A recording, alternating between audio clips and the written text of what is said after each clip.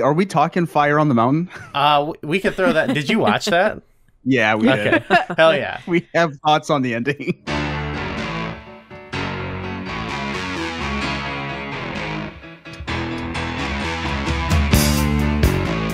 Hello, everybody. Welcome to another bonus episode of Flashback 64, the chronological Nintendo 64 podcast. I'm Gooey, here with my co-host, McKenna. Hello. Hello. And we have, it's a non-gaming episode we've got today. Mm-hmm. We are joined by our pals from the Media Made podcast. We got Rod and Jess. Hello. Hello. Hi. Hey, it's good to have you. Thanks for coming on. Yeah. It's good to be here. Thanks for having us. Yes, the snacks you've provided are amazing. I love them. What? I just got a water over here. We got the one-sided snacks. Dang. Mm-hmm. So it's not the main subject here today, but our podcast, is about the Nintendo 64. So we thought it might be good just to give you guys the chance to say, what do you think about the Nintendo 64? Has that hit you in your life? I assume it has. I've never heard of it. Okay, we can move on then. Nintendo? Is that a tennis racket? It's like a gaming thing, yeah. Oh. Yeah. So anyway, joking aside, I mean, considering my occupation as the editor-in-chief of Zelda Dungeon, Mm-hmm. the Nintendo 64 was pretty formative in my life. I got it. I got mine, I think, Christmas 98. And right on, yeah. Like from there, I think, your love affair was born. I'm assuming Zelda was big for you. Well, it's funny. It's like I was mostly a Mario guy for the first couple of years and Banjo-Kazooie.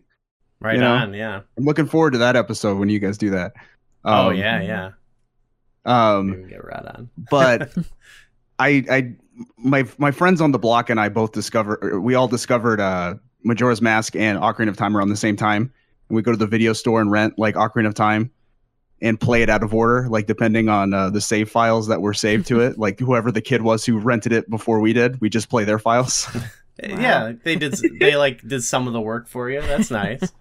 Yeah, you just skip straight to Ganon in that case. But yeah, I was on that thing like 24/7, Oh, that's awesome. Jess, on the other hand.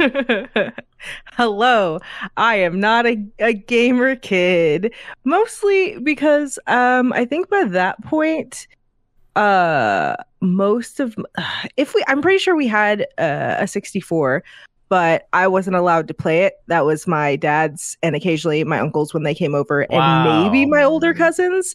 We had like a lot of kids in our family, and I'm technically in the middle, but when those things were out, like I was on the younger end, so I got pushed out. The seniority. And that was fine. Yeah, exactly. It's fine because I just read books, and books were so much cooler. I love books. You're probably better off, honestly, I don't have great coordination, and I do blame that at not being able to know my left from my right very well. And I think that would have been better if I played more video games, to be perfectly honest. You want to strike at... McKenna read a lot of books and played a lot of games. You struck at maybe a happy medium. Yeah. How's your I coordination? probably played less games when I was a kid, but...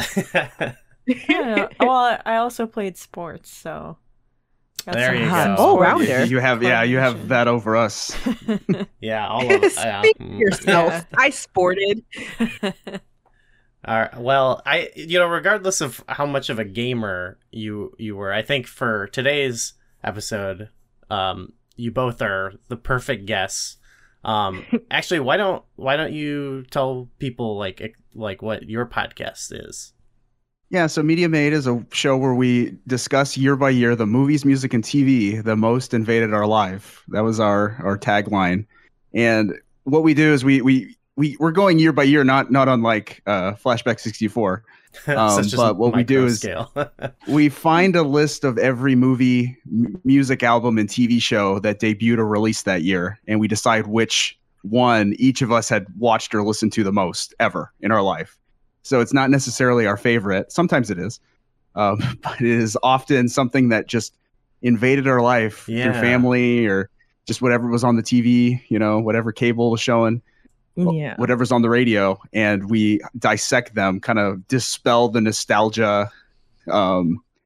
Sometimes we rediscover some old classics that we forgot about, and we're like, no, this is good. Yeah, and sometimes we turn each other onto things that we've never heard before. Like, you didn't like Nickelback, but now you love them. I don't. You love my Nickelback. Chad Kroeger for life. Wow. But we re-listen to NSYNC, and it's like, oh man, this is amazing. Sure, yeah. Mm-hmm. That's something I really like about your show, and we're trying to do a similar thing, which is look at. And especially because it's not just like we'll pick sometimes, and it's this could be good or bad, but let's just get in there and see what it's like, Mm-hmm. And it's cool. How many years have you covered so far? We started in 1985, and we are currently recording and planning our shows for 2005. So we've got 20 years of shows. Done. Nice. Yeah, and it's funny to see how media and society has progressed over that time, Mm-hmm. Sure, yeah. And you notice the trends, and it's funny. I was thinking about our 1997 media, and yes, I was wondering. my movie, which was Honey, We Shrunk Ourselves, which is the second sequel to Honey, We Shrunk the Kids. Yes. It features a scene with a chili volcano. Whoa, and I was way.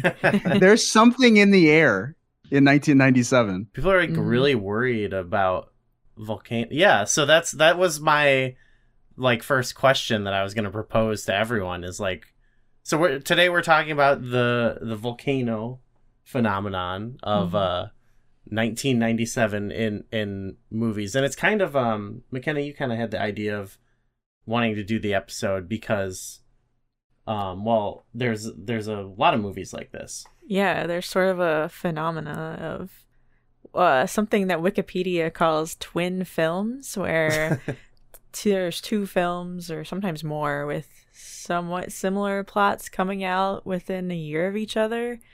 Another big one of the 90s that happened was Armageddon and Deep Impact. Impacto Profundo? But yeah, there's a whole list of them on Wikipedia. There's just tons of them, and I thought it would be cool to do an episode on two of the films with that concept. And it's right where we're covering right now. But yeah, to what Rod was saying, I was wondering. I also feel like I remember seeing volcanoes a lot in children's cartoons, I'm sure there was stuff like that. So yeah, I was wondering, what does everybody think? Why were volcanoes on everyone's mind in 1997? I think as far as the film Volcano, which is one of the two big movies that came out in 97, I think was drawing specifically the movie set in Los Angeles, and I think it might have been drawing on anxieties that came out of the earthquakes. There was the big earthquake in 94. And so as we talk about that movie, I'm sure we'll get into it a bit more, but I think that's the only thing socially that, or society wise, that would justify this fascination with volcanoes. I don't know if you looked into it. Were there eruptions that occurred around this time in the 90s? I didn't see anything. I did try to look up that, but I don't know specifically. I think there are eruptions happening all the time. I mean, right? There's a lot going on right now. I wouldn't be surprised if in a couple of years we start getting more volcano movies. McKenna was watching live streams of some volcano somewhere. Yeah, I'm checking in on Iceland. Iceland's sometime. got they're always that's right. something. And in the meantime, there have been other eruptions. I think the one in Italy, there was one in Japan recently that formed a new island. There's one somewhere else too.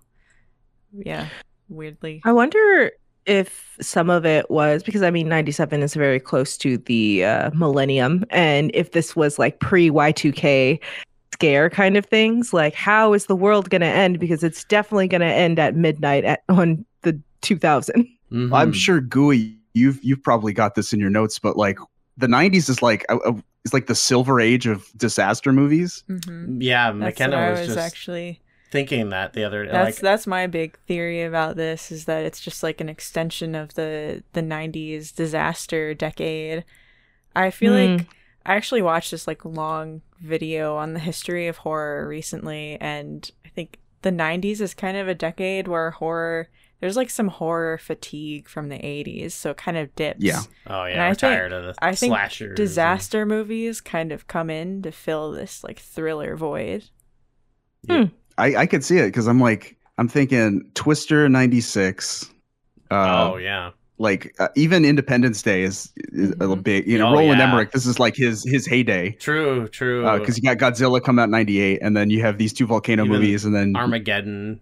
Yep. Obviously. Yeah, and then timeline. The biggest disaster movies in the world came out. The biggest disaster movie, the most like acclaimed disaster movie. I think the third highest grossing film of all time came out in 97 as well. And that's a disaster movie. Is that Titanic? Yes. Yeah, that's true. And from a timeline perspective, like you kind of do see like trends like that dip in and out of like decades almost. It's not like exact science or anything, but I feel like the 70s, right, was like the last time there was a big like bunch of disaster movies, really. And like, that could be like almost like by that point there's like nostalgia or whatever for that, like people who are making films now like kind of grew up on those movies, so that's a good point. People who are watching like Poseidon Adventure as a kid and Earthquake were like, oh man, I could do that. Yeah. I think it's a combination of all those things, and I also think I was thinking like it's really not that far off from like Mount St. Helens, like that whole thing, which was 1980, yeah. I mean, and that was referenced a lot in Dante's Peak. I think they referenced. Yeah, it. they actually. Yeah, they filmed shots of it. Yeah. Yeah. So, I mean, I guess that is a while, but I remember being a kid and like, I would like that was something that always like kind of freaked me out when I'd learn about it in school. You'd see like pictures of Mount St. Helens or whatever, and I was like, ooh, that could happen, I think going back to.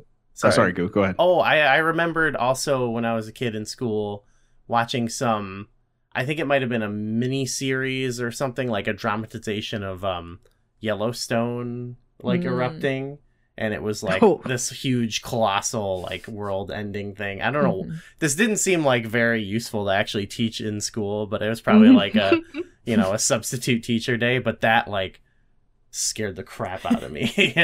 So I don't know, maybe it was just like there's enough like going on psychologically to set it off. Yeah, I was gonna say, going back to the N64, I feel like volcanoes are like the prime game level as well. Yeah, I mean, it's such a, I think because it's so easy to convey what it is in a game, you know. And you don't step on this. Yeah, and you can go inside one. Yeah, like all the best N64 games that we'll talk about probably have a volcano in them. I think so. Bowser's level is all volcano, right?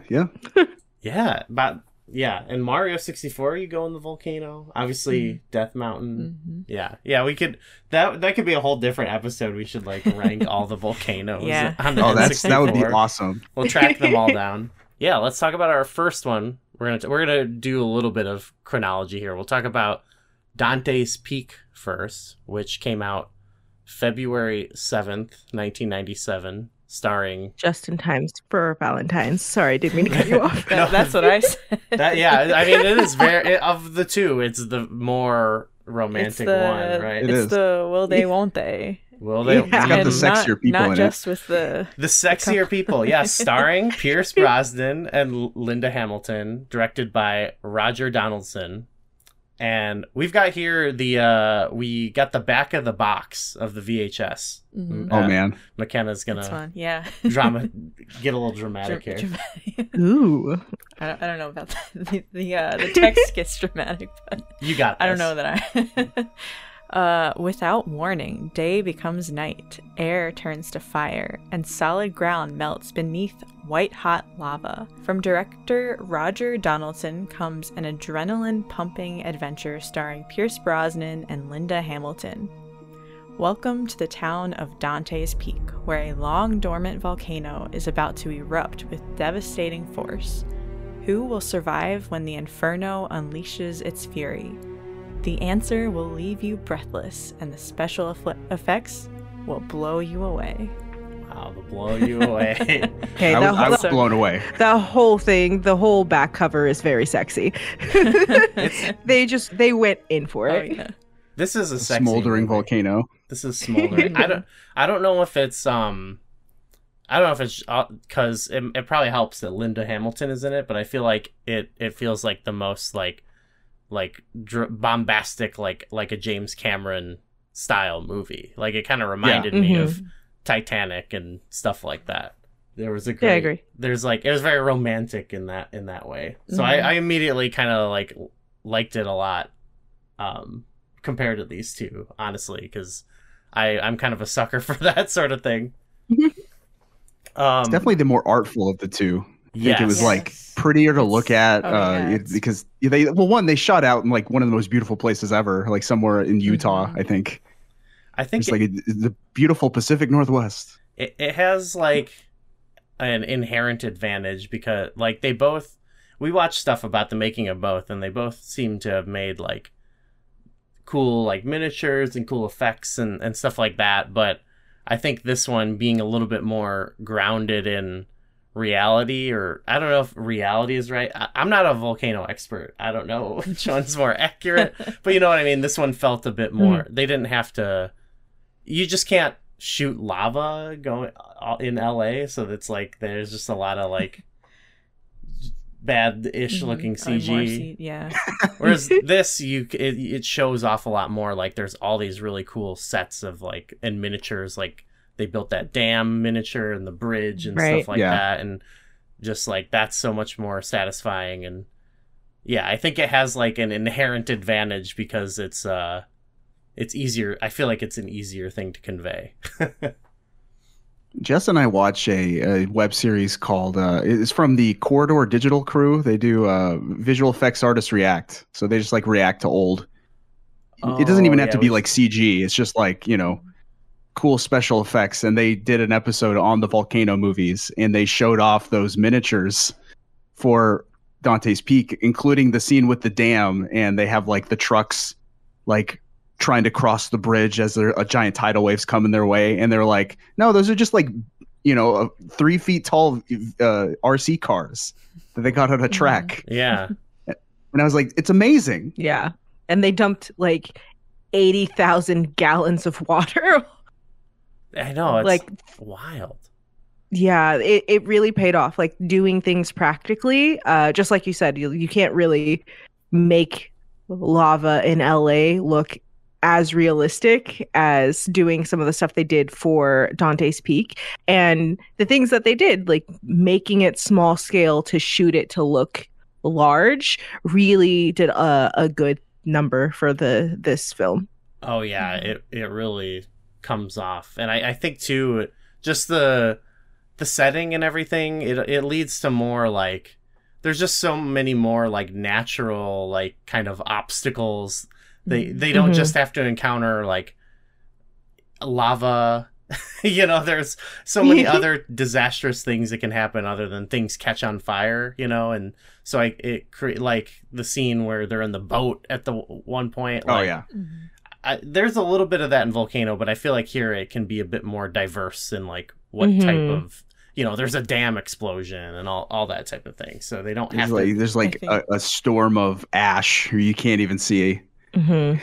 Yeah. I was saying, I think in Volcano, a lot of the obstructions seem a lot more manufactured. I was saying, it feels like a video game at some point. Yeah. Where something, there's like lava coming and you're like, oh, I'll just go the other way. And then something immediately falls in front of them, blocking their way. Yeah, there is a, yeah, well, we could talk about it more with Volcano. There is a certain charm to that as well. But this movie, it was kind of interesting when we were watching there's like a little thing about the effects they were talking about, and both movies knew about each other, and it was sort of a race, and they said they kind of played a game of chicken with like the release dates, like they kept moving them up. They were both originally going to be in the summer, and then they just kept kind of fighting each other, and then Dante's Peak eventually got pushed all the way to February, and in the video we watched, it sounded like the production designer guy was like crunched pretty hard. But I mean, they really pulled it off. Yeah. But I think I guess it benefited them to be the first one, because then you've got the other one coming out, and it, then you've got that one in your mind. I know that, like, I was reading reviews, like Roger Ebert and I think Siskel as well were both like, well, we can't not compare it to Dante. We can't not compare Volcano to Dante's Peak. And, they just kept referencing the other movie when they reviewed the second one. They were like, well, Dante's Peak has a mountain, and that's a good thing. I think rushing the date, I honestly would, without you saying that, wouldn't have thought of it. I feel bad for the artists and the techs that had to and everybody post production. Like, did you hear when, I don't know, I'm asking, when the shooting wrapped? Like, what was the difference between wrapping on shooting and release date? No, I didn't actually get that. I just saw the guy talking about it, and I don't know, he had done some, it looked like he was a good sport about it. He had there's one image of him that they had where he tied a sign around his back that was like I'm under deadline, like, don't bother me unless it's important. I'm gonna make a shirt and I'm gonna wear it everywhere. just want people not to bother me. I'm on a deadline. Do not talk to me. Yeah, that could apply to most situations in life. Yeah. I don't know if you want to talk about any I don't know, we don't need to go through the story or anything, but I will say, just in general, I liked the setting, and I sort of even though I felt like the sort of romantic dramatic storyline has been, I recognized it from a lot of other movies. I felt like it was really well done in this movie, and I don't know if I'm just a sap for that sort of thing, but I really bought into it, and I felt like watching a lot of this movie, when they were sort of dating or flirting and stuff like that, I was like, this is cute. I like this couple. I asked Jess, I was like, do they have chemistry? Because I couldn't put my finger on it. Yeah, I think when I watch movies, more than plot is important, but character is more important for me, and just how people are. I think they had some chemistry, but there was a lot going on in a short amount of time. And so for me, it was a little bit harder. I did think it was cute, but then my brain kept going what do you, stop trauma bonding. You have 2 kids, get them out of the city. What are you doing? But I think they were cute together. But I think when Rod asked me, do you think they have chemistry? The way the movie started with a completely other woman, which I think you forgot because you were Pierce had a tragedy early in the movie. Yeah, where he lost his love to a volcano. Yeah, that's the funniest part about the whole movie. I was I felt like they had a little bit more chemistry, but that was probably because we were running real fast, and it's just come on, get in the car. But I can't leave my stuff, and I was like, girl, are you crazy? What do you mean you can't leave? The sky is on fire. Get in the car. That scene rocked, though. That scene was so cool. You kept saying that the beginning of Dante's Peak was slower than the other movies, and you didn't like it as much. Except for that scene. And I was like, did you forget that it started on fire? Moral of the story, you asked if you were a sap. Absolutely not. I know it didn't sound like I was getting to that point, but no. Because I thought there's one thing I really appreciate, actually, because I feel like sometimes the more common thing to do is they sort of go through this harrowing experience, and then they fall in love. And I felt like in this, they immediately kind of were cute on each other, and then they kind of got together ish, like really before it popped off. They were about to. They were like that close, and then it was like something started going on. Here's what I think about this: is that their relationship kind of develops along with the volcanic eruption, where it's like a slow burn. Like there are like hints of it. Slow burn. There's hints of it in the beginning. Yeah, and he's it's like bringing like her coffee I said, or whatever. It's right? it's like a will they won't they kind of thing. It's like, are they gonna get together? Is the volcano gonna explode? There's evidence, and they're both so hot, but we're not. So that's all. Yeah, I was like. Right. I mean, they're two very attractive people. I'm not surprised that they would see each other and go, "Are you single?" Yes. Are you single? Yes. Let's do. Yeah, and like they're about to get together, but then stuff starts building up more with the volcano. You know, it's building up at the same time. There's some tension. So you're saying it's their fault the volcano erupted. Their energies were so aligned with nature that when they're like, let's go, the volcano said, okay. Didn't burn in that pool until Pierce Brosnan got there. Oof. Yeah. Oh, man, that was gnarly. Oof. Yeah. There's some gnarly things in this one for sure. Yeah. Sorry, it was funny. We were watching this, and we get to the scene where Pierce Brosnan is like, "No, there's activity under the mountain. This is dangerous." And he tells his boss, and his boss is like, "No, we can't start a panic." Yes. And I thought to myself, is this just like Jaws? But instead of a shark, it's a volcano? I can't be the only person to think that. You said that. I said it while we were watching it, yeah.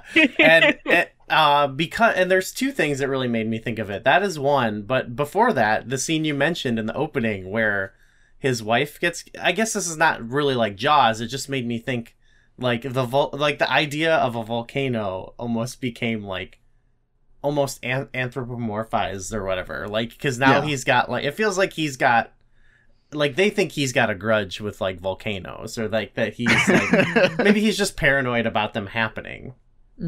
So that kind of, I don't know, that didn't make me think of Jaws, but like something you would see maybe in like a monster movie or something like that. Yeah. And then when it's like you got them being like, we can't close down the town. Yeah, that happens, I guess, in the made for TV movie as well, but we could, it does, we can get into that later. But yeah, I kind of love that. I like that's like the most like movie, that and the wife's death, like that's what set this like comfortably at like kind of like a slightly over exaggerated like movie type tropes, you know, that it's like, they have to like, I think it's a fair enough convention of like why there's some drama, you know, like I guess like, I mean, they've been made, and like there's real life stories of like volcanoes erupting and like what type of drama that ensues. But I was thinking of like watching both of these, like a normal movie about a volcanic eruption would be like the stream you were watching of Iceland, where it's actually like, it's like not that big of a deal, you know what I mean? Like we know it's gonna happen. You know, the town's been evacuated. The town's for weeks. Evacuated. Yeah, like the realistic Dante's Peak might be a little bit boring, where they're like, yeah, we should just get away from this obviously about to erupt volcano. That's a great there's plan a festival going on. The town's economy. I did like the finding the people who were dead, like burned alive or whatever. Like that felt like in a slasher movie where you start to find some of the bodies. Like, oh my God.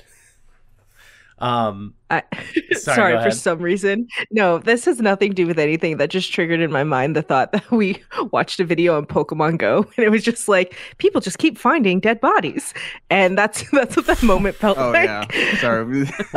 Sorry, it's unrelated. I have a lot of Pokemon Go players in those early years would just like venture into the woods and find dead bodies. Jeez. Yeah. Oh, but that's gnarly. What? Yeah. That's a movie but they idea, still caught those Pokemon. Yeah, as long as they got the Pokemon, who cares? Yeah. But I think that this movie did really well what you would think Disaster would do. That was English. Specifically, everybody trying to get out of town, and the rules of the road mean nothing anymore. Oh, yeah. And then the horrifying collapsing of everything. Like the ramp, the off ramp to the highway just collapses under the weight of all the cars. Like that's legit. Yeah. Yeah. I think there was a lot of things that were really realistic as like people, human character kind of thing, where the scene where I know we're not talking about the whole movie, but the scene where okay. Mom, I definitely remember characters' names. Linda Hamilton? Yes. That's not the character's name That's either. not the character's name. I don't know the characters' names either. It's Pierce Brosnan and Linda Hamilton. Yes. When Linda Hamilton was calling Grandma, and Grandma was like, I'm not coming down my mountain, click, and was like, okay, kids, we're going to go to the gym where we're going to keep everybody in and have this very big conversation. You stay here. And my brain was like, of course the kids are going to try to call and then go for their grandma. Why would you leave the kids alone at this time? And then when everything pops off, I'm like, why would you leave the kids? And then my brain was like, they didn't know that it was going to explode that night. They probably thought they would go back. Yeah. The kids aren't here. Crap. Let's go. They probably went up there. There's a note, whatever. But I was like, yeah. Your child who gets up in the middle of the night and goes to a freaking mine is probably going to disobey you and drive a car at the bright old age of 6 years old. I have no idea how old this kid was. And I think that like it made sense. The pushing of like the characters into the disaster of the like, they're not the ones trying to get out of town or anything. Like they're driving deeper in, and it made sense. Yeah, like they had to go get those kids, and like, yeah, I think they did a good job with that. Like, well, that the kids, it was believable, like you said, that the grandma or whatever wouldn't want to leave, and yeah, I like that aspect too. I believe it's a hoax. I'm not leaving my house. The grandma was based on, I think it was at Mount St. Helens, where there was someone who lived near the mountain who refused to evacuate the town. Oh, man. Oh, jeez. That makes it even sadder. It is sad, especially because I was yelling at the TV when the grandma was like, it's my fault. And Mom was like, no, it's not. I was like, yes, it is. 100% it is. What are you talking about? Yes. And then she dies. Well, sorry, Grandma. That was gosh. Both movies that we're talking about here have this scene of like this moment of like heroic sacrifice or whatever. Yeah. To some degree, and I thought in this one where they're just like the whole setup of like them being in the boat and the like the heated water, right, is like the acid water. Yeah. Is like eating away at the boat, and like when they're like, I just thought like that gave me also the having the kids there, that gave me a little bit of like James Cameron sort of like Terminator 2 or whatever. But then when they're on this boat, it made me think of Titanic, where the lady's like reading to her kids or whatever. I'm like, geez, like I can't imagine this situation where you're like, it's such a great escalation of action where like it is very James Cameron-esque, where it's like you're out of one problem and immediately into another. Reminds me of Aliens. Yes. Okay. Yeah. Go ahead. Again, I'm going to go slightly off topic because you guys have named several James Cameron movies and I've not seen any of them. Have I seen any James Cameron movies? Have you not seen Titanic? I've not seen Titanic. Aliens? No. Piranha 3? No. Okay. Apparently I've never, I just know of James Cameron. Have I not? Avatar? I did see that one. Okay. All right. Sorry. Okay. Back on track. Wow. Okay. That could be a media made subtopic almost. James Cameron. I watched every James Cameron film. I think I steer away from them because they are too long. Like True Lies. You love that movie. Oh, is that James Cameron? Yeah. I do enjoy that movie. That's probably the only one I'll ever. I love True Lies. Well, I don't know why. Like I keep thinking of him. He didn't make this movie, but I just see it. It's the Linda Hamilton connection. Yeah, and I think too, this is like this movie. It feels like like when I compare it to those, it's both like in a good way because I love those movies, but it also feels somewhat derivative in some ways. Yeah, and so like I almost think like intentionally they were going for that, which is that's a good thing to shoot for, in my opinion. Like it's I think so. It definitely isn't going to reach the same type of highs, but I look back on this and I was like yeah, they did a great job. Yeah. But when the grandma like gets out of the boat and into the water, I'm like, this is so messed up. Like it was so much more kind we watched this actually after Volcano, and it was like, so did we. It was so much more like brutal and like shocking, visceral. Yeah, perfect. I didn't laugh watching Grandma sacrifice herself to save the kids. And yeah, I like what you said about the escalation of action. It like that almost was video gamey in a way, just of like it felt like, okay, they're dealing with this type of thing, and like that transitions into this type of thing, and it you almost had like your different levels or whatever. Drive kind of felt like even felt like an amusement park ride too. Like when they're driving the Jeep through the town and then up the mountain, I was like, why is this not a ride? Oh man, shit, yeah. That would be a sick ride, yeah. And the whole there's one other moment of like, oh geez, that stuck out to me, which was when they were on that bridge, and the one, if you remember, the one guy gets like obliterated. Boss man. Team. Is it like, the boss Roseanne's guy? husband? Roseanne's husband. Is that who that was? I don't know. I don't think it's the same actor. It's not. That's what my brain saw when I saw him. Look, I'm really bad at faces. There was one other guy in this who was what's that guy's Charles Hallahan. This is is that who we're talking about?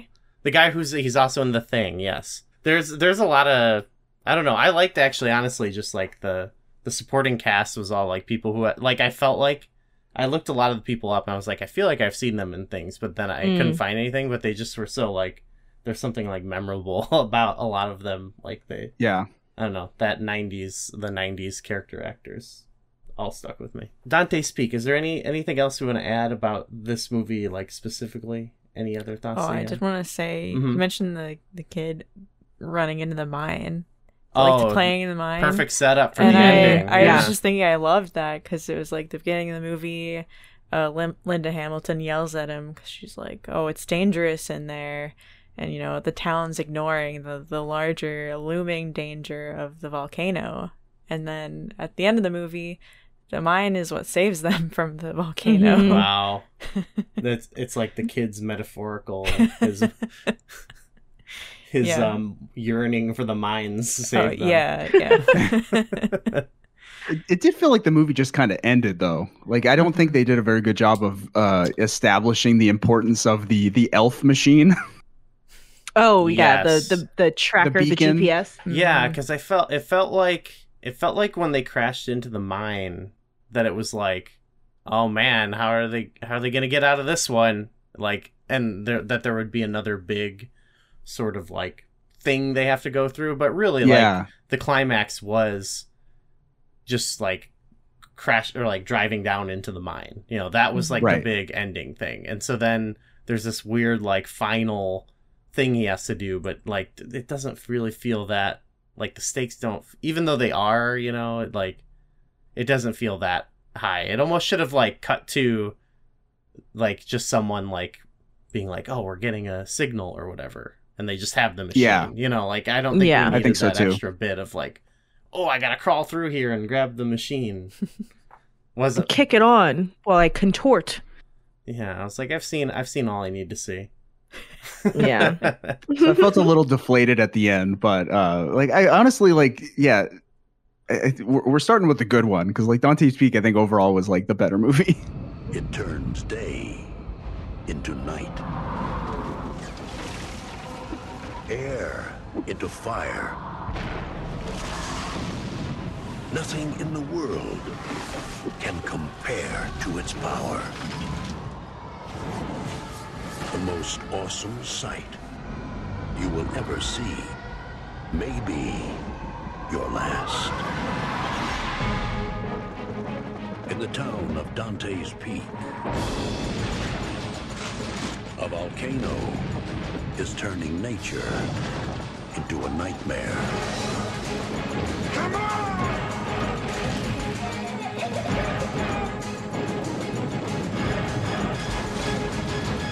Pierce Brosnan, Linda Hamilton. Oh my God.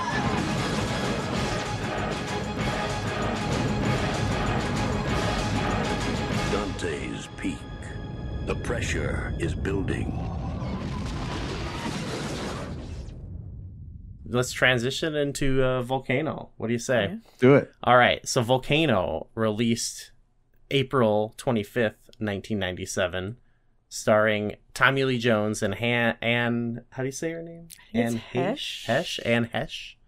I'm sorry, I don't know the exact pronunciation.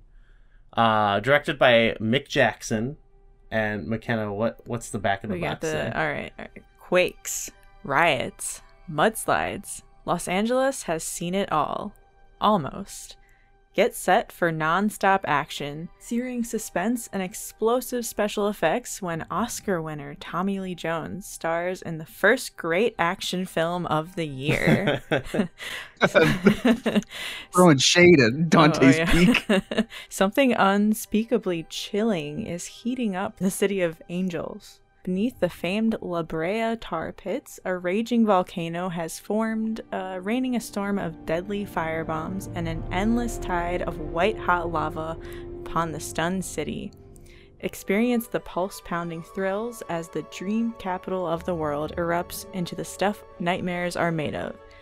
Take the ride. Volcano has it all. Has it all. They missed the tagline, the famous tagline from the movie. The coast is toast. Yes, that's the front of the box.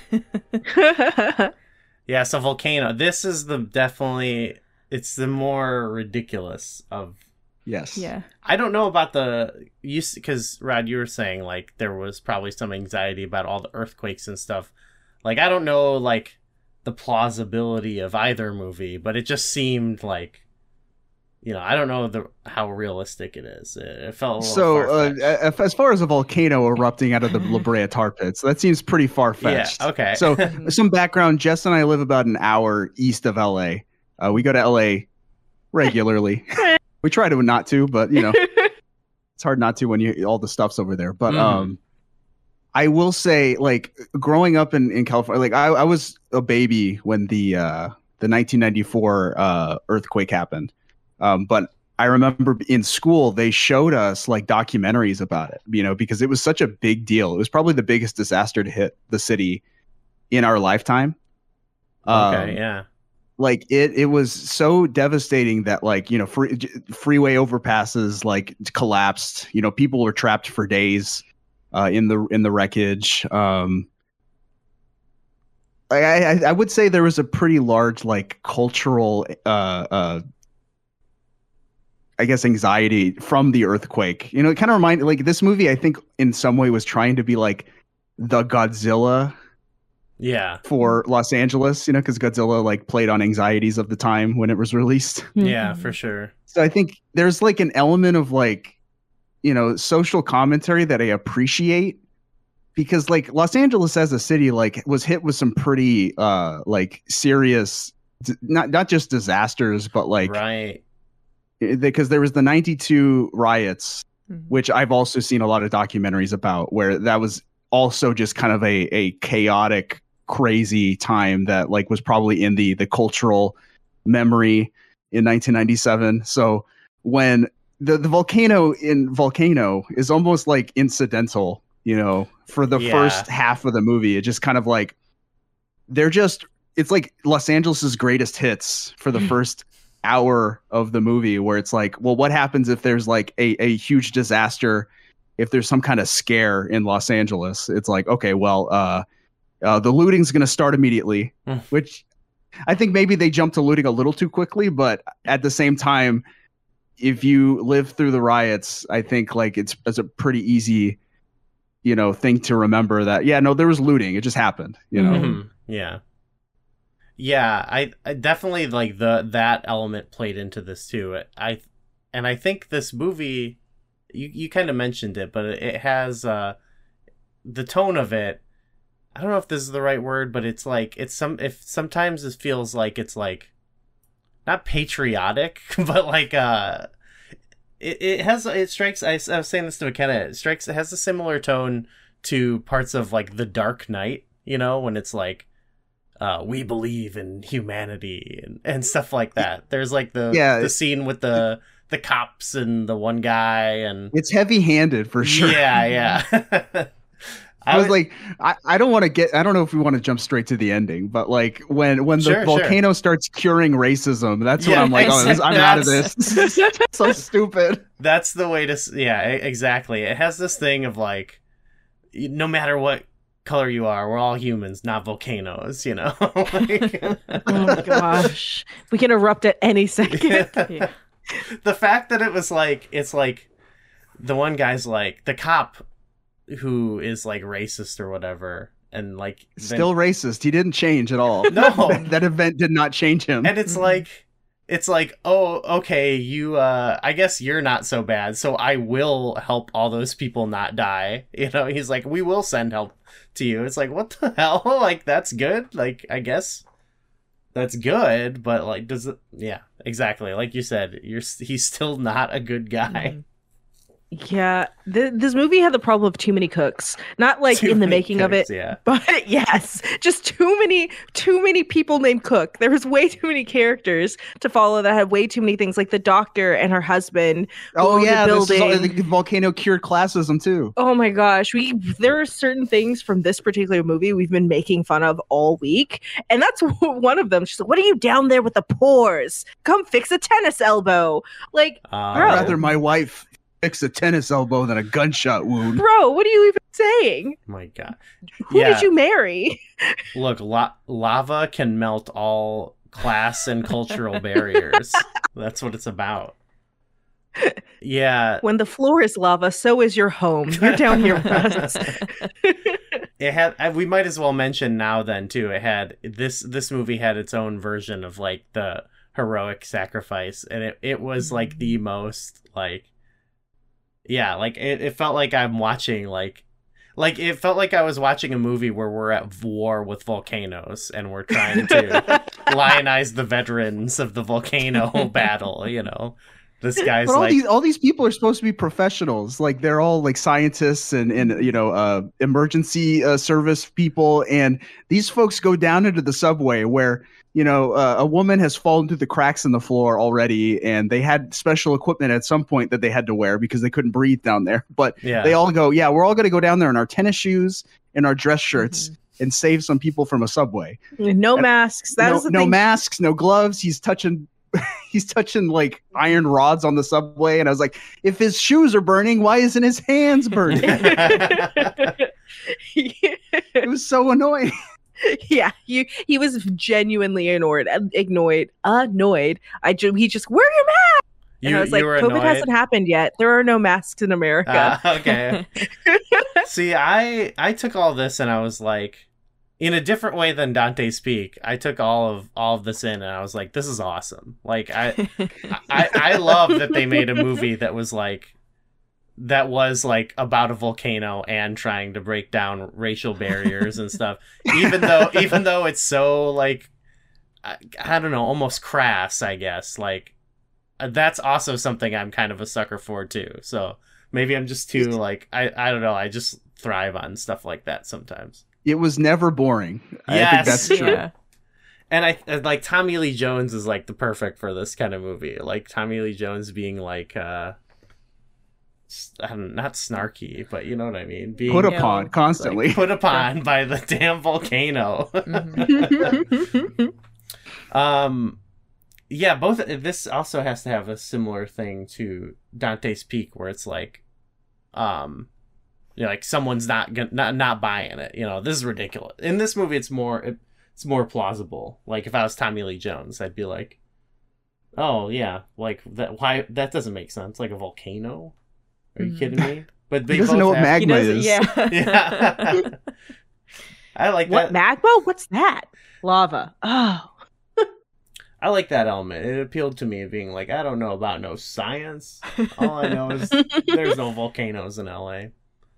And it was there in fact or not. But he knew something was wrong. And he was like wise enough to be like, oh, we need to shut down like this section. Yes, so it also had a storyline of like they're constructing a subway. Yeah, the subway under MacArthur Park. Okay, and they're like, yeah, we can't. It's another thing that has to happen in every disaster movie of like we can't stop what we're doing. Like this has to go through. It's more believable in LA though. Like we can't evacuate this neighborhood on a hunch, you know. Yeah. I think that's easier than say like, you know, a rural town somewhere. I don't know. Yeah. Maybe I'm biased. Yeah, it's the logistics is probably insane for sure.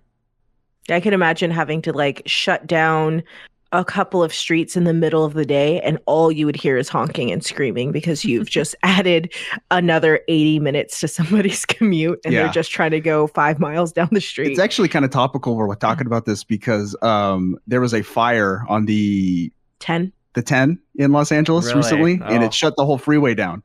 And all I see is headlines, you know, this is the worst, this is horrible, what are we going to do to fix this?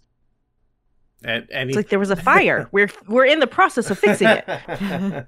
Hold on. We've got people working on it 24/7 because of you complainers. You think we're just going to let a fire sit there? Move. I think in the reality, if like Volcano, like if they're like we got to evacuate, I think a lot of people would be like, I gotta like go to work or whatever. Like, yeah, I'm not gonna do that. A lot of people would ignore it, which is horrible but true. Tommy Lee Jones does admit he's wrong by the end. Like there's Anne Heche's character right at the end. She's like,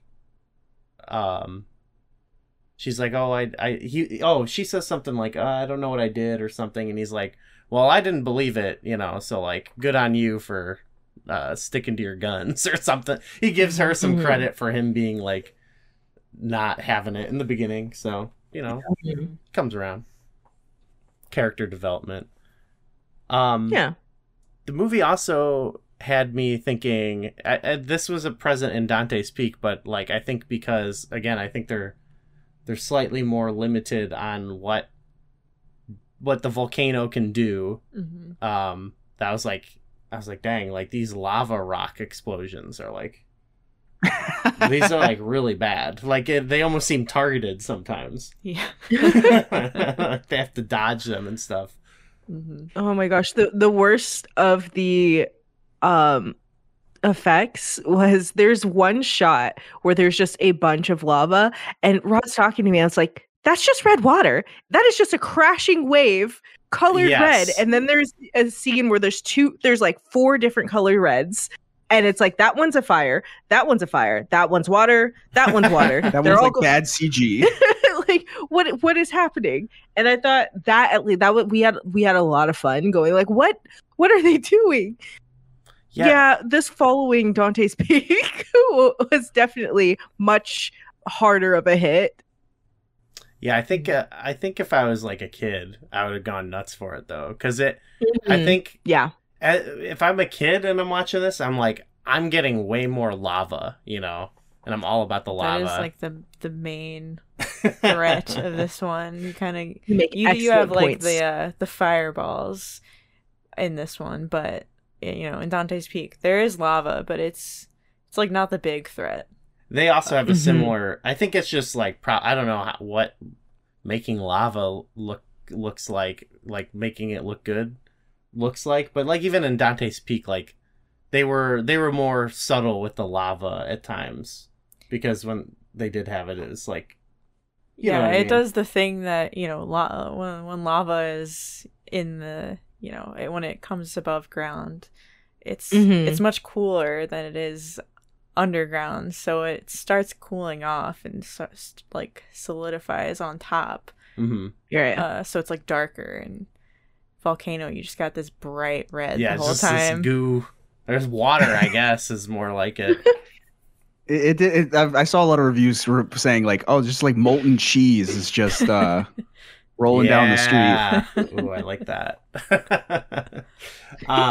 What this movie, I also it was a bit more outrageous, but I just like the ash effects more. They were just these huge chunky pieces of ash that they were just blasting on everybody. It was just good. That was a way more fun visual just to see it getting in all their hair and stuff like that. Tommy Lee Jones, just the ash covered hair. I'm sure it would be horrible. Like it would be awful, but like it just felt so ridiculous. Yeah. That's also something that is surprisingly common in Southern California. Like, I feel like the two disasters we put up with on a yearly basis are earthquakes and fires. Yeah. Oh, sure. Like Southern California is constantly on fire. So like even on the day of our wedding, it was ash was raining down from the sky. Yeah. It was lovely. You're used to it, right? So it's like it's called Southern California snow. Yeah. That's a good, nice way to look at it. With this one, because in Dante's Peak, it was like just another way. It was more like, I guess, plausible. If that's in that it was like, we just got to get. You mentioned the setup with the grandma. Like, we just got to get him. We got to get away from this.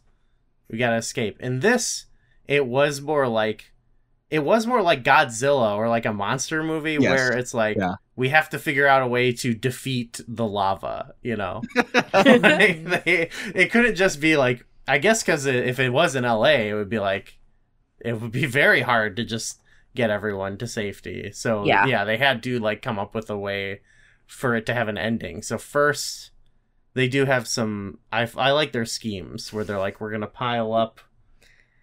We're gonna bottleneck it. It's going down streets. They act like it would just like be flowing down the streets, Boulevard, and it would stay in the streets, I guess. But yeah, when they set up like a bunch of like cement blocks and trucks to stop it, and it's such a monster like movie thing. We're like, well, I guess we did it, and it's like, no, that's too easy. Yeah, we haven't had the real explosion yet. Yes, that too. But both movies, I think, kind of played on that too, where it's like even though this has happened, it can get so much worse, which I kind of liked. And then they have to later, like, their second plan is they have to blow up a path for it building, to go, right? Yeah, which leads to like the most ridiculous part was, I think, the ending where. Yes. He's just like coincidentally right where his daughter is. Oh my god. Because they get separated. And his daughter has chased a small child into the street. And then he happens to see her, and he doesn't even really like. They have a moment. He doesn't do anything. He doesn't do anything. Also, his daughter is like at least the second time in the movie where she's just standing there. She's like, oh, there's danger, but I'm just gonna stand here. And he's like, it happens earlier with when the volcano first explodes, and she's in his truck, and there's lava coming, and she gets out of the truck, and then she just stands there, and she's like, Dad. He gives her clear instructions. If you need my help, start honking the horn. And she doesn't even do that. I think, what was it? You said it. It was, I think when his ex-wife called, she was all like, she freezes when she's scared. Yeah, that felt like an added in line late in the movie. Yeah, where we're just kind of like, no,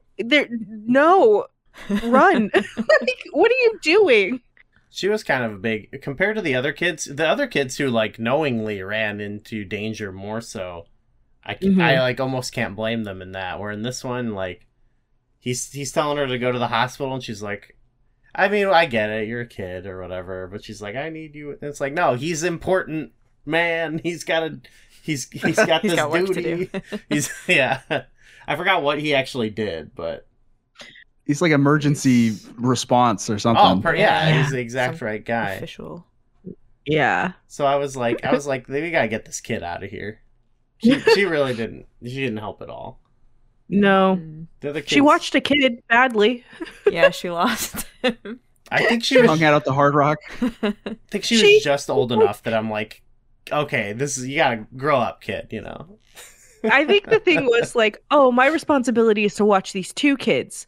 Hey, where did Billy go? That way. Can I have his food? I'm going to go after Billy. What about the other kid? Yeah, she immediately fails. How did that kid get all the way outside? Like, beyond everything. Just, Mom, like, what are you doing? It's fine. Kids and movies. They're plot pieces. For sure, I guess. Yeah. And so, I mean, the movie, it also there was like a sort of like back and forth between the two lead characters, but it wasn't like romantic at all. Like, no, which I was crossing my fingers for. I was like, please don't do it. Yeah, it was better that they were just kind of like partners in crime. Mm-hmm. I just felt like that would just, we watched this one first, so I didn't have like an expectation, but I'm like, it just happens in every movie, and I'm like, oh, this is something that's gonna happen, and then at some point I was like, it's been too long, like if they, but then at the end he gets a little kiss on the cheek or whatever, and I'm like, okay, I guess that would happen. Yeah. We haven't really talked about this. Is kind of an ensemble as well, because like there are a lot of like other things happening that like Don Cheadle is in like the mothership. Don Cheadle, like, yeah, he's calling the shots, and then Keith David just shows up out of nowhere. I know, I saw his name in like the opening credits, and so I was thinking like, okay, he's being like presented as like Ant, and Keith David's here. And I thought, oh, he's going to show up. He's going to be like a general or something. And he was still great, but he shows up and it's like to no fanfare. Yeah. Like the movie is just like, and now this guy's here. And I was a little bummed. Like, hey, remember me? Yeah, both movies we're talking about, I guess, have some alumni from The Thing. But yeah, I was expecting more for Keith David.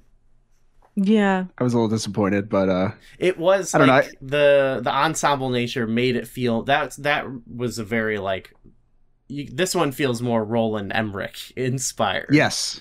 Like Independence Day or like those type of movies where you've got it felt more like a Godzilla for sure. Yeah. So like, and those we talked about it actually. We talked about Independence Day, and Independence Day obviously is even more so like this. So like it has sort of this very sappy, like almost like propagandistic feel to it, of like, whether it's like, in both I think it's good natured, it's meant to be like, yeah, humanity, but it feels like you're watching in both like a, an anti-alien or anti-volcano movie. It's like someone's got beef with the volcano in this one. And you did a good job. Like you talked about a lot of things that I'm like, okay, this does fit in with like a lot of the different anxieties at the time. Because at first when we started watching it, I felt like, and maybe I'm wrong, but I first felt like L.A. Hollywood was like trying to make a volcano thing about themselves. I was like, Dante's Peak feels like a natural setting for like a volcano disaster. And watching this at first, I was like, it feels like people making this movie in Hollywood were like, who cares about it happening in some small town? Like, what if it happened right here in the greatest city ever? I wouldn't be surprised if that had something to do with it. But like, honestly, like I would say the first half like felt pretty real to how LA would respond to a disaster. And I thought I had a lot of fun watching the first half of Volcano, because it was kind of like, I was telling Jess, I was like, this is quick. It's just going fast. New scene. Mm-hmm. They've got like the construction workers, like the Teamsters out in the yard, like pulling bets on where the center of the earthquake came from. And I was like, that seems like some people would do. Yeah. It felt, okay. So it almost felt like you're watching like, oh, this feels like something that could really happen. And then because it could have just been an earthquake movie, honestly. Yeah, true. I feel, I like, I don't know. I kind of just, it's another thing that I kind of, the cheesiness of like the ensemble nature and like this whole like the fear of the volcano attacking LA at the end, showing like the volcano that's now developed. Right. Like it's got it reminds me of Independence Day in that where that's a movie that almost starts off like, it almost starts off like in the event and it slowly develops, and then by the end when you're at the like the big space battle part, like it kind of goes like completely ridiculous, like, and it's obviously meant to more because it's about aliens or whatever, but I don't know, I don't know, it's again another thing where I'm like, I guess I just eat this up. I can totally see, like I almost agreed with like everything I read in the Roger Ebert review. I always find when I read his reviews, like, oh, he makes like some great observations and stuff, but there's times where even when he doesn't like a movie, I'm like, I agree with everything I'm reading, but that's why I kind of think it's awesome. So that was my takeaway from Volcano. I feel like I keep coming back to how LA this movie is, but I think that's what I love the most about it, because it is honestly, I can't think of very many movies that are so authentically LA than this. Like maybe like Tarantino has a few, you know, like Once Upon a Time in Hollywood is very LA, but like this movie, it's shot on location. Like because I feel like sometimes you watch a movie, even though movies are made in Hollywood, a lot of the time LA is like kind of just, it's not a character. It's kind of like, well, this could be anywhere, but you know, there are palm trees in the background. Yeah. Like, no, this movie is so LA. They shot it in this, you know, it's like 3 blocks in the Miracle Mile. Like, it's like they were there. I was like, I know exactly where that is. I've walked there. You don't get a lot of like LA movies that will just like name drop local news radio stations just in the dialogue. There are a ton of like reporters. That real were reporters in real. this movie. Yeah. I recognized a lot of them. Like you watch, you know, ABC 7 News, you know. There's like a and then like they'll be like, them. this is KNX 1070 AM, and I was like, yeah. Or there was another thing. I was like, this dialogue would not exist in any other movie. Like the person who wrote this understands LA because Don Cheadle's, you know, in the mothership, and they're talking about shutting down the airport, and they're like, all right, we're shutting down the airport. We got to divert all flights to Ontario. And I was like, whoever wrote that, they live here. Yeah. And then Don Cheadle gives a little like, are you serious? Because if you know, we're diverting all traffic from LAX to Ontario. That would be murderous. Oh my gosh, that would be. I was I think I was sitting here thinking, it's like, please send some to SNN, send some to the other place. Don't. What are you talking about? All to Ontario. And then so Dewey and McKenna, you have absolutely no idea what we're talking about. No, not at all. And I've been that's there, why I but was like, I don't know. You know, this movie is. It is a snapshot of Los Angeles in 1997. So for that, it's like it's kind of cool. Mm-hmm. You kind of that snapshot is exactly like the right word of like a lot of movies. Like when we talk about a lot of movies, we bring up like the idea of like, oh, does this like hold up or not or whatever, and there's a lot of reasons why I don't always gel with that line of questioning, but one is like because I like sometimes that a movie is like a snapshot of a time, you know, and like by watching it, you're transported in a way to that time, even in a ridiculous farcical Volcano movie. Like, and I think while I didn't get all the references like that you were talking about, like I totally feel that sentiment for sure. Like, I think because it commits to being very LA and then also trying to douse it with lava or whatever, I'm like, I'm almost forgiving too of like some of the CG and stuff, because I'm like, you know, they had a vision that they wanted to execute and they went for it.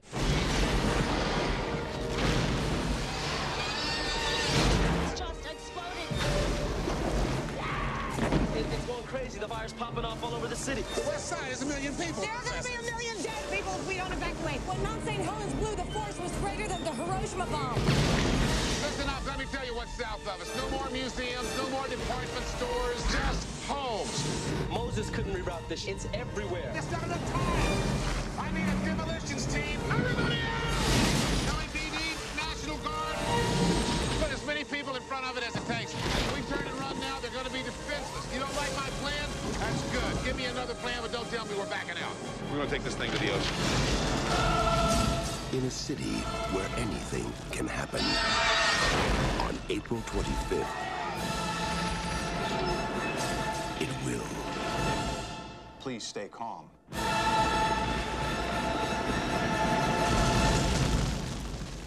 Yeah. I recommend both these movies. Neither of them are like good. You know, I can't say like, oh, these are like, you know, great film. This is great cinema, but they're like 3 stars both, I think, for different reasons. Each is fun, yeah, for their own reason. They're both fun. And that's I think that's cool. Like, and just like the fact that it's like that's so awesome with like Dante Speak in particular too, that it's like yeah, it's a fun movie or whatever. It's not the high tier cinema, but you go and watch it and it's like, man, they built all these cool sets and stuff like that. So it's hard to like be upset while watching it, you know. It's like, it's awesome when your mid-tier movie still you see like the craft in it and all that, like, and you can appreciate it, you know, that everything that went into it. Yeah, I love both of these, but maybe Yeah, we could shift gears. So they both, of them knew about. I'm sure there's a lot of scripts get passed around Hollywood and stuff like that. I'm not an insider. I don't know about that stuff, but it seems like, people know about different projects that are going on. And while kind of like doing research on both of these movies, I was looking on, IMDb, Wikipedia, and then I was looking on YouTube, like, oh, I wonder, we found the special effects stuff on there. But then I saw just someone had uploaded a movie from 1997 that was made for TV called Volcano, Fire on the Mountain. Fuego en la Montaña. And it had to totally be like someone heard about these two movies and they're like, yes, okay, we can churn out like a quick script or whatever to like capitalize on like what we think will be this sort of trend, because it felt it was like a mix of both, honestly. It had like a Dante's Peak like type setting or whatever, but then it also had the volcano element of like, we need to defeat the volcano. Yeah. Whereas in Volcano, they fight the lava stream with a building. In Fire on the Mountain, they have a lava flow fight an avalanche. That's such a ridiculous like that seems so dangerous to do, right? Like, yeah, like I feel like they should be like put on trial for doing that, They endanger. I feel like the avalanche did more damage than the lava. Yeah. Avalanches are scary.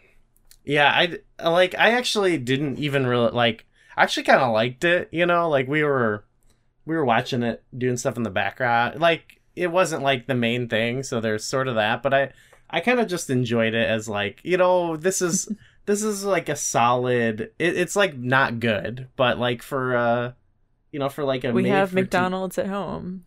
Yeah, a little bit of that. But I feel like it was like competent enough, and like if you caught it on TV, it would be like okay to watch. But yeah, I would never like pay to see it or anything, Yeah, I thought it was really well done for a Lifetime movie.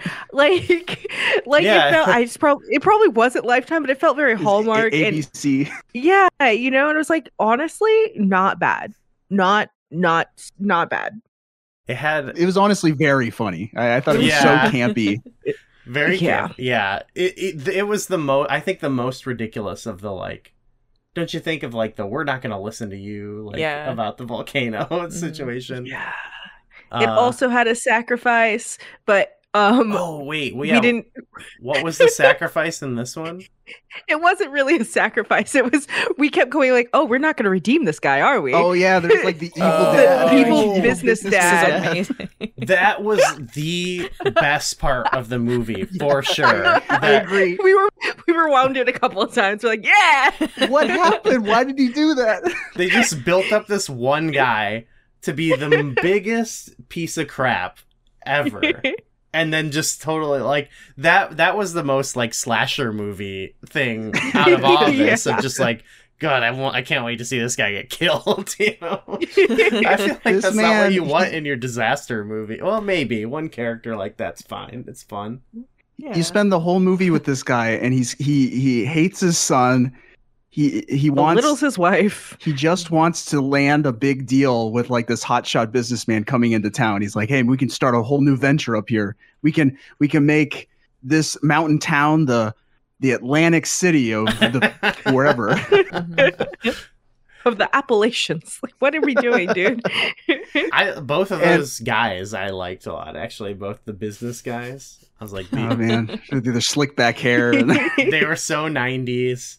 I was thinking they would play great, like, bad aliens on, like, one of the 90s Star Trek shows. They'd make good Cardassians or whatever, But, like, he goes, his son goes missing or something, and the mom is like, your son's gone missing. He could get hurt. I don't care. It was, yeah. The kid that he had a nice little storyline too. You like kind of won over by the kid by the end. Yeah. Yeah. Yeah, he's got a lot to do. Yeah. He delivered a child, maybe. Which when the avalanche happened and we're like, oh, the car's gonna be under there, and he was like, is this movie gonna kill a pregnant lady? Oh my god! Yeah, I was pretty shocked. I was like, oh my gosh, the volcano got a pregnant lady. That would be kind of too far a line, I think, for a made-for-TV movie. But who knows? I guess they could do it. I also like that the mayor was played by the actor who plays Scully's dad in X-Files. So another one of those, like, oh, it's one of those guys. So I immediately like that. The two leads also, they were trying to do the big, like, romantic thing. I thought all the actors and stuff were, like, good enough in this. Definitely, they were fine. Definitely, like, I kept calling the main character Sting because he looked like Sting. He does look like Sting. Wow. Yeah. Wow. I kept calling him Low Rent Bond because I was like, oh, this is just Dante's Peak. Yep. Mm-hmm. And yeah, they had, like, in Dante's Peak, all of them really, but Dante's Peak, I think the pair, like, of what their job was, that made sense. And I think they did that okay with this one. Like, the one guy's like volcano expert, and then the other, she's like a ranger, right? She's like a She pulls a gun on him, and I was like, where did she get that? Yeah. I was like, she's a ranger. That's her job. That's you know what I will say with gun. She saw her ex-boyfriend. She's like, I'm taking out my gun. I will say both the Dante's Peak and this one, Rod said in both occasions, she was like, no, the bosses are making sense. They're following protocols. You're going on a hunt. She's like, I'm with the boss. And even though I know the volcano is coming, there is no scientific data. All the data is saying it's going to be fine. So I'm like, maybe it's because of all the things we've been through the last couple of years. But I'm like, when the science says, and like the data showing plenty of evidence why you shouldn't be acting hastily, I'm like, yeah, maybe the bosses are making the right decision here. Yeah, that's fair. They weren't, but that's only because it was a movie. Especially when the Sting in this TV movie had made a bad call in the past, and his bosses are like, we're not going to believe you. Remember that last time you made a mistake and we evacuated a whole town for no reason? We can't do that again. I was like, yeah, definitely. That's fair. Yeah, that in this especially, I think was like the least plausible for sure. Yeah. Mm-hmm. And yeah. Oh, also them all standing over gases that kill them without masks and just walking around. Except for when you need to save the lady, then it's okay. Oh, we have to also mention the big finale is amazing. Where they're like skiing or whatever. Yeah. Like, that is the most like that felt like a The biggest threat of the movie is not the volcano. It was the roaring avalanche, the which avalanche as soon as they had the idea to blow the mountain, I was like, did they watch Mulan? And we're like, no, that doesn't come out until next year. So this Disney stole this idea. Mulan, yeah. I think I think that was like the marrying of the two types of things where it's like, okay, we got this big final thing that's both going to defeat the volcano, but we're also going to have to ski away to safety in a big final dramatic moment. It, if I had to, like, I don't know why. I mean, I could maybe see this, like, being shown also in class. You know what I mean? Like, oh, yeah, we're studying volcanoes and the teacher's gone. I don't know. Like, I could see this being thrown in my face as a kid, and I probably would have liked it all right, honestly. Yeah. I would have been, like, if I was, like, forced to watch it in class, I'd be like, well, this is better than homework. Yeah. So that's my review of this, is better than homework. True.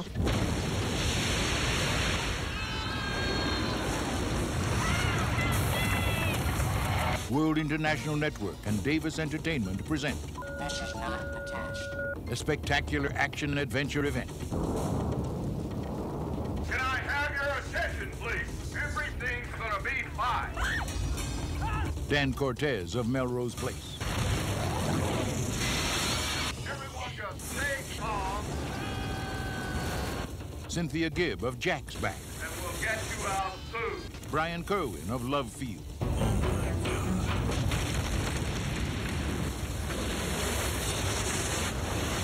Volcano. Fire on the mountain. Anything else about the volcano phenomenon that sticks out to you? Like, is there, like, what's your big takeaway after having watched the three of these? What did we learn, I guess? Volcanoes are a threat. Always wear a mask. And gloves. True, yeah. Run away. Lava is about as quick as zombies. You can make it. Just don't be stupid. Don't stop 10 feet from where you started. If Grandma says she doesn't want to come down the mountain, Grandma is a grown woman. This is fine. She can make her own decision. Let her live her life. In a way, it's sort of like you go out, like, that's a good way to go out. You know? I need to get whatever model of truck they were driving away from the volcano in Dante's Peak, because that thing was that a is trooper. An excellent takeaway. It got pretty beat up, and it was still kicking. Yeah.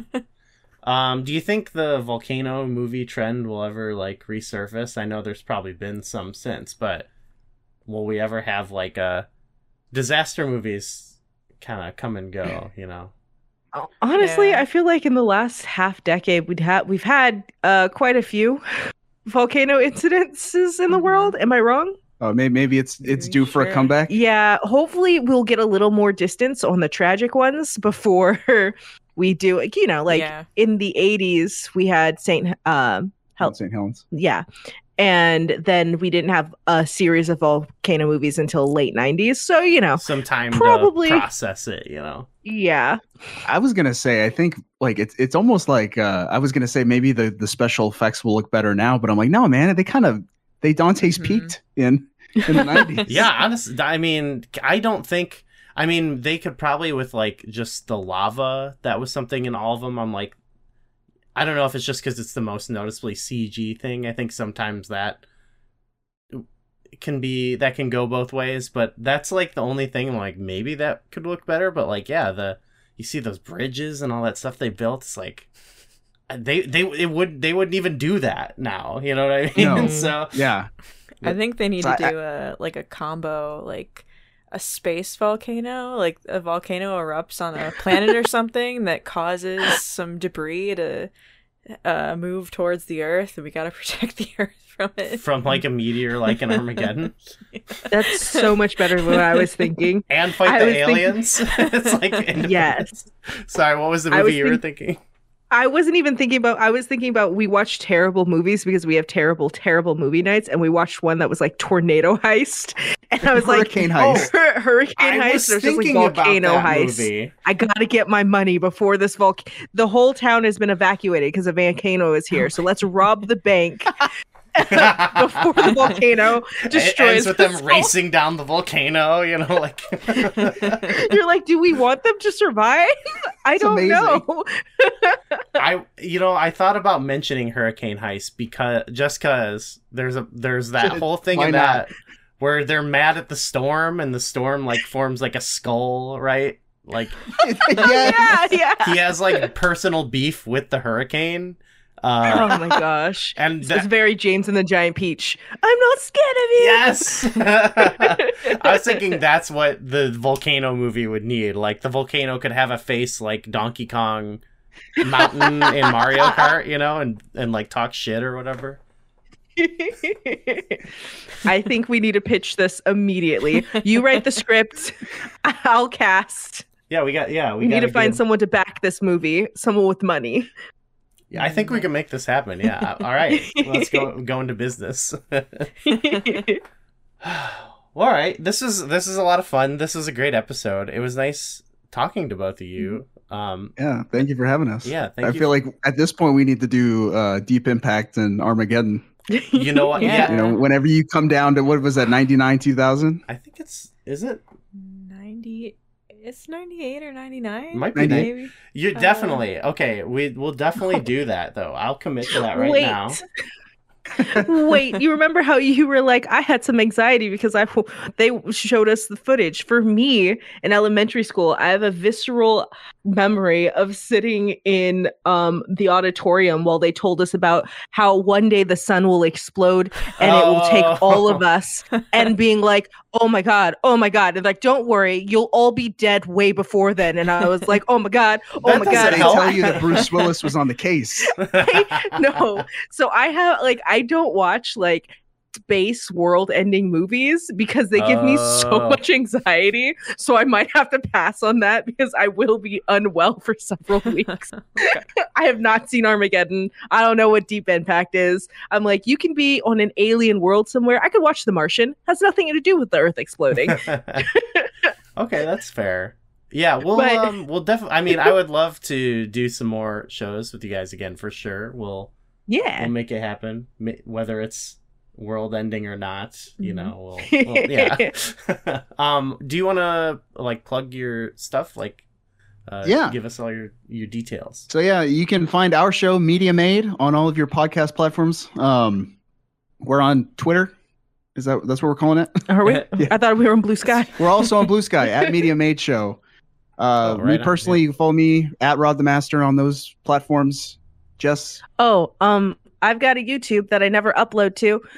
You can find that, maybe, or don't. Taming Tales on YouTube. Nice. It's got stories up there. But yeah, Media Made Show is what we're doing. Yes. I think I highly recommend it. Like, especially like if you're looking for a similar thing of like going back, capturing a time in life, and also like that, like your show, it's more autobiographical. Like you're talking about your own life. Like that's, I don't know, that's the type of thing we're trying to do here. So I highly recommend it to anyone. I was going to say, if you like volcanoes in January, our 2005 movies, my 2005 movie specifically features let's say a fight scene in a volcano. And it will also feature me being very annoyed for at least an hour about his whole fight scene. I don't know what you're talking about, actually. I like fight scenes in and around volcanoes. So all right, look forward to that. Very exciting. Yeah, you can find me online at Gooey Fame. McKenna, McKenna Games on Twitter, but yeah, I have a few usernames. Mick Liz elsewhere. You can find out Flashback 64. We're on a bunch of stuff. So we're on Twitter, Blue Sky. We have an Instagram. We got merch. We got a Patreon where you can give us $1 just to show support. But yeah, Flashback 64 everywhere. Otherwise, thanks again to you guys for coming on. It was a great episode. Thank you for having us. Thank you. Thanks to everyone for listening, and we'll see you later.